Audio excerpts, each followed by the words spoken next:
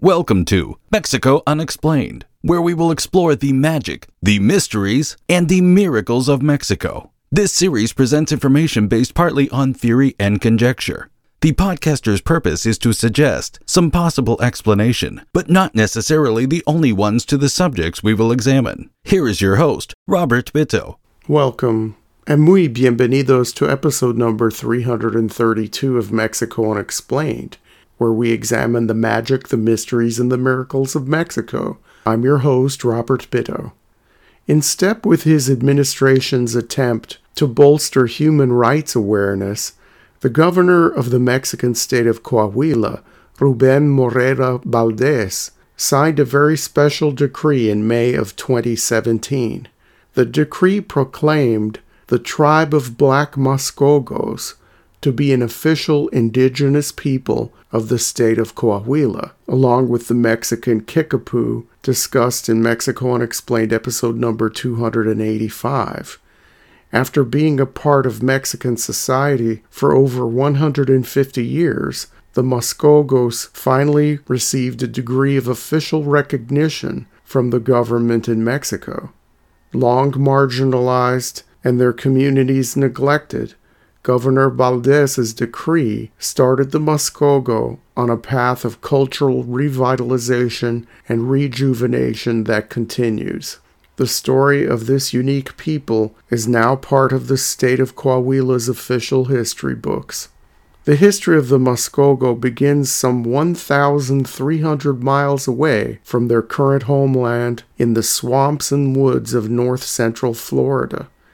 Spanish Florida had been a haven for escaped slaves from the north from as far back as the late 1600s. Those fleeing the sugar and cotton plantations of the Carolinas and Georgia found a new life in the wilderness of this backwater of the Spanish Empire. Sometimes the slaves would strike out on their own or join groups of other escapees living in the wilds of this mostly undeveloped colony of Spain. More frequently, though, escaped slaves would approach native villages asking for help in what was to them a strange new land. The natives, collectively known as Seminoles to outsiders, would often accept these runaways under certain conditions. For many years, mainstream history books would assert that these escapees became slaves of the Seminole in exchange for shelter and safety. A modern-day re-examination of this relationship likens it more to the feudal system of medieval Europe than to the slavery of the plantations in the English colonies and later the fledgling United States. Former black slaves would be given land and assistance by the Seminole, including protection if necessary, in exchange for a form of tribute, which may have included labor, but more often took the form of a portion of the harvest or a predetermined amount of handcrafted goods. It was more a live-and-let-live coexistence bordering on alliance between the escaped slaves and their indigenous protectors. After a few generations, there was much intermarriage between the groups. Also, many former slaves and their descendants adopted elements of Seminole culture and language. By the time the Spanish sold Florida to the Americans in the early 1820s, the new overlords of the Florida Peninsula began to refer to the descendants of former slaves who lived among the natives as the Black Seminole. This name still is in use some 200 years later. The Americans had long coveted Florida not only for territorial expansion but to take care of what they called the Indian raiding problem. Native bands from the southeastern U.S. would cause problems for American farmers and settlers and then cross the border into Spanish territory so as not to face reprisals. Also, native groups based in Florida would cross the undefined border to wreak havoc and then retreat into the woods and swamps of their homeland.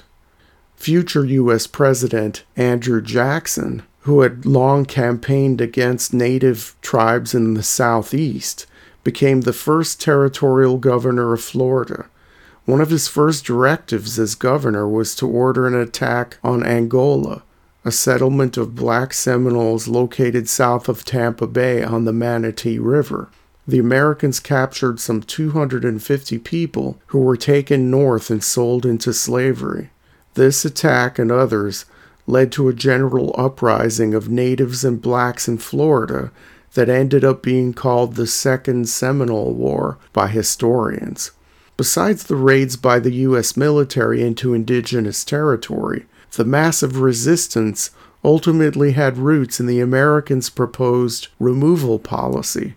Under this policy, Florida's entire population of about 4,000 Seminoles and their 800 black Seminole allies were slated to be relocated to Indian Territory in Oklahoma, some 1,000 miles away.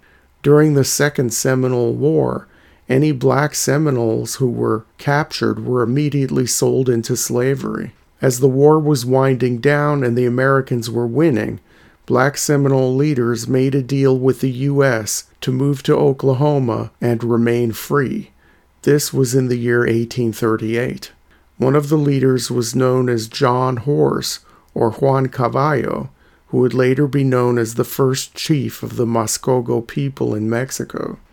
In Oklahoma, the Seminole and the Black Seminole were relocated on lands under the administration of the Creek Nation.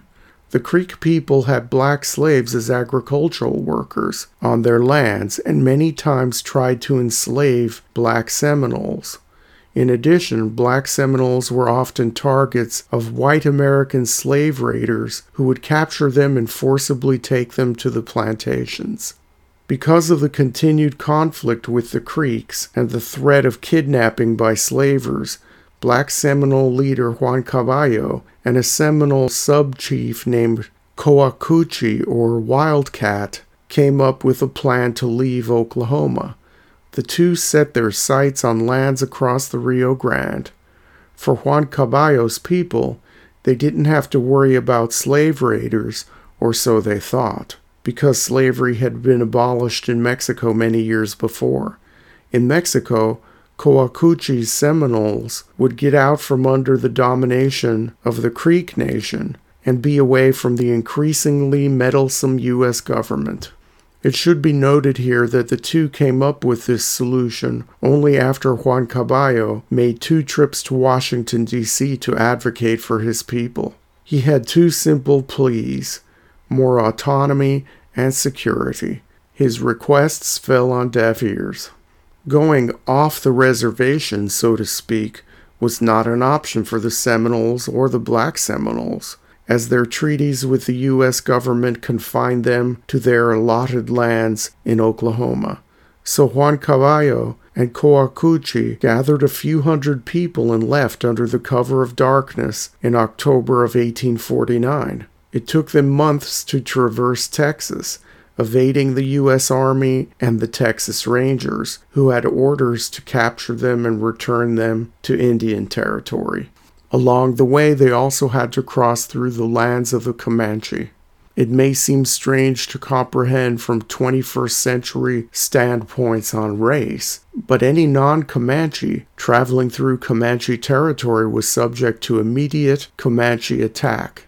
It didn't matter that half of Juan Caballo and Coacuchi's party were natives, or that the Black Seminole were fleeing from the Comanche's number one enemy, the U.S. Army. These were foreigners and unwelcome in Comanche lands, no matter what the reason, even if they were just passing through. Given the dangers of the journey, the Seminole-Black Seminole exodus took the better part of a year to complete. In the summer of 1850, it was a race to the Rio Grande, with the Rangers, the U.S. Army, and hostile Comanches in hot pursuit. At the springs of Las Moras, just north of the border with Mexico in Texas, the traveling party crossed paths with a familiar adversary, Major John Sprague, who had known both Juan Caballo and Coacuchi as a young man in Florida many years before, and was present at their surrender. Sprague looked the other way and drank with the 2 rebel leaders that night, reminiscing of their days in Florida together. Before the next dawn, though, the Black Seminole group made their final dash to the border, and just in time.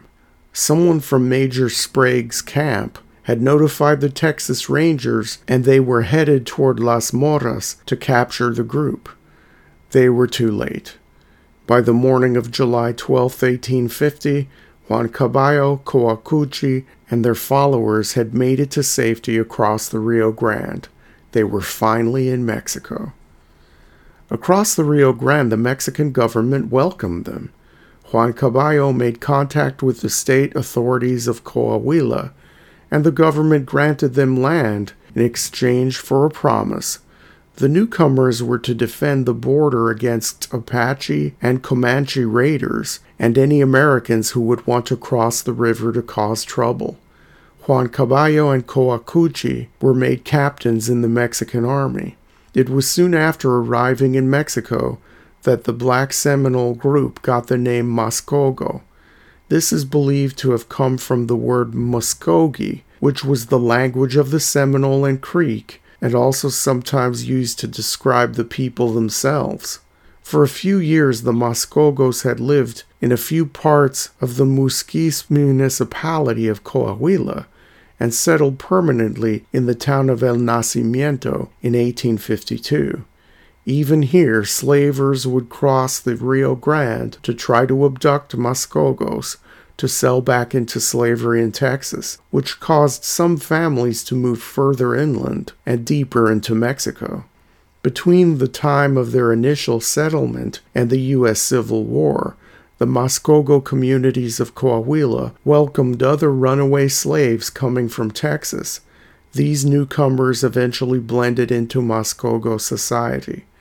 After the Civil War, those Seminoles who had survived smallpox returned to the U.S. and resettled in Texas and Oklahoma, but most of the Mascogos remained in Mexico.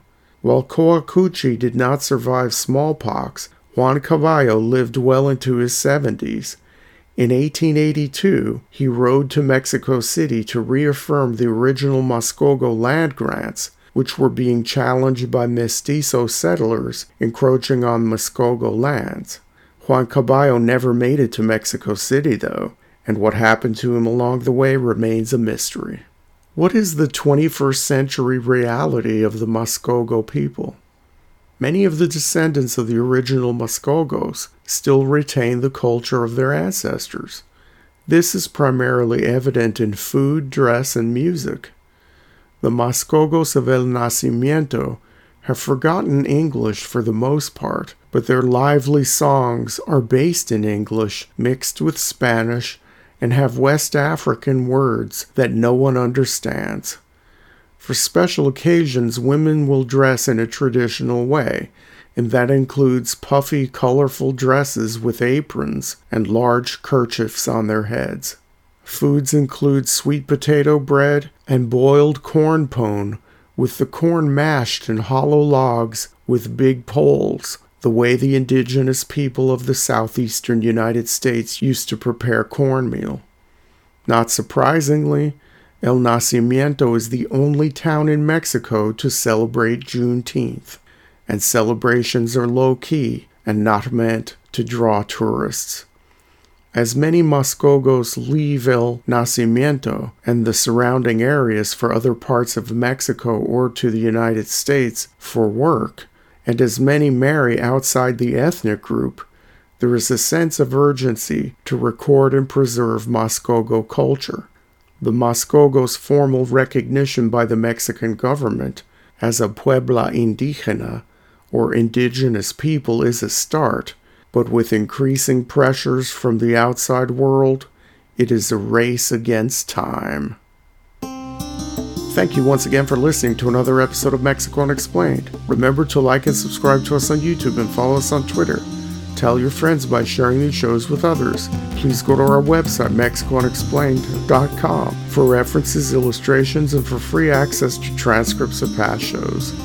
please visit Amazon.com to purchase the books Mexico Unexplained and Mexican Monsters to get hard copies of The Magic, the Mysteries, and the Miracles of Mexico. We appreciate your kind attention once again. Until next time, thank you and gracias. Thank you for listening to another episode of Mexico Unexplained with host Robert Bitto. For show summary, relevant links and commentary, please check out our website at mexicounexplained.com. Like us on Facebook and be a part of the conversation. Adios and hasta la vista.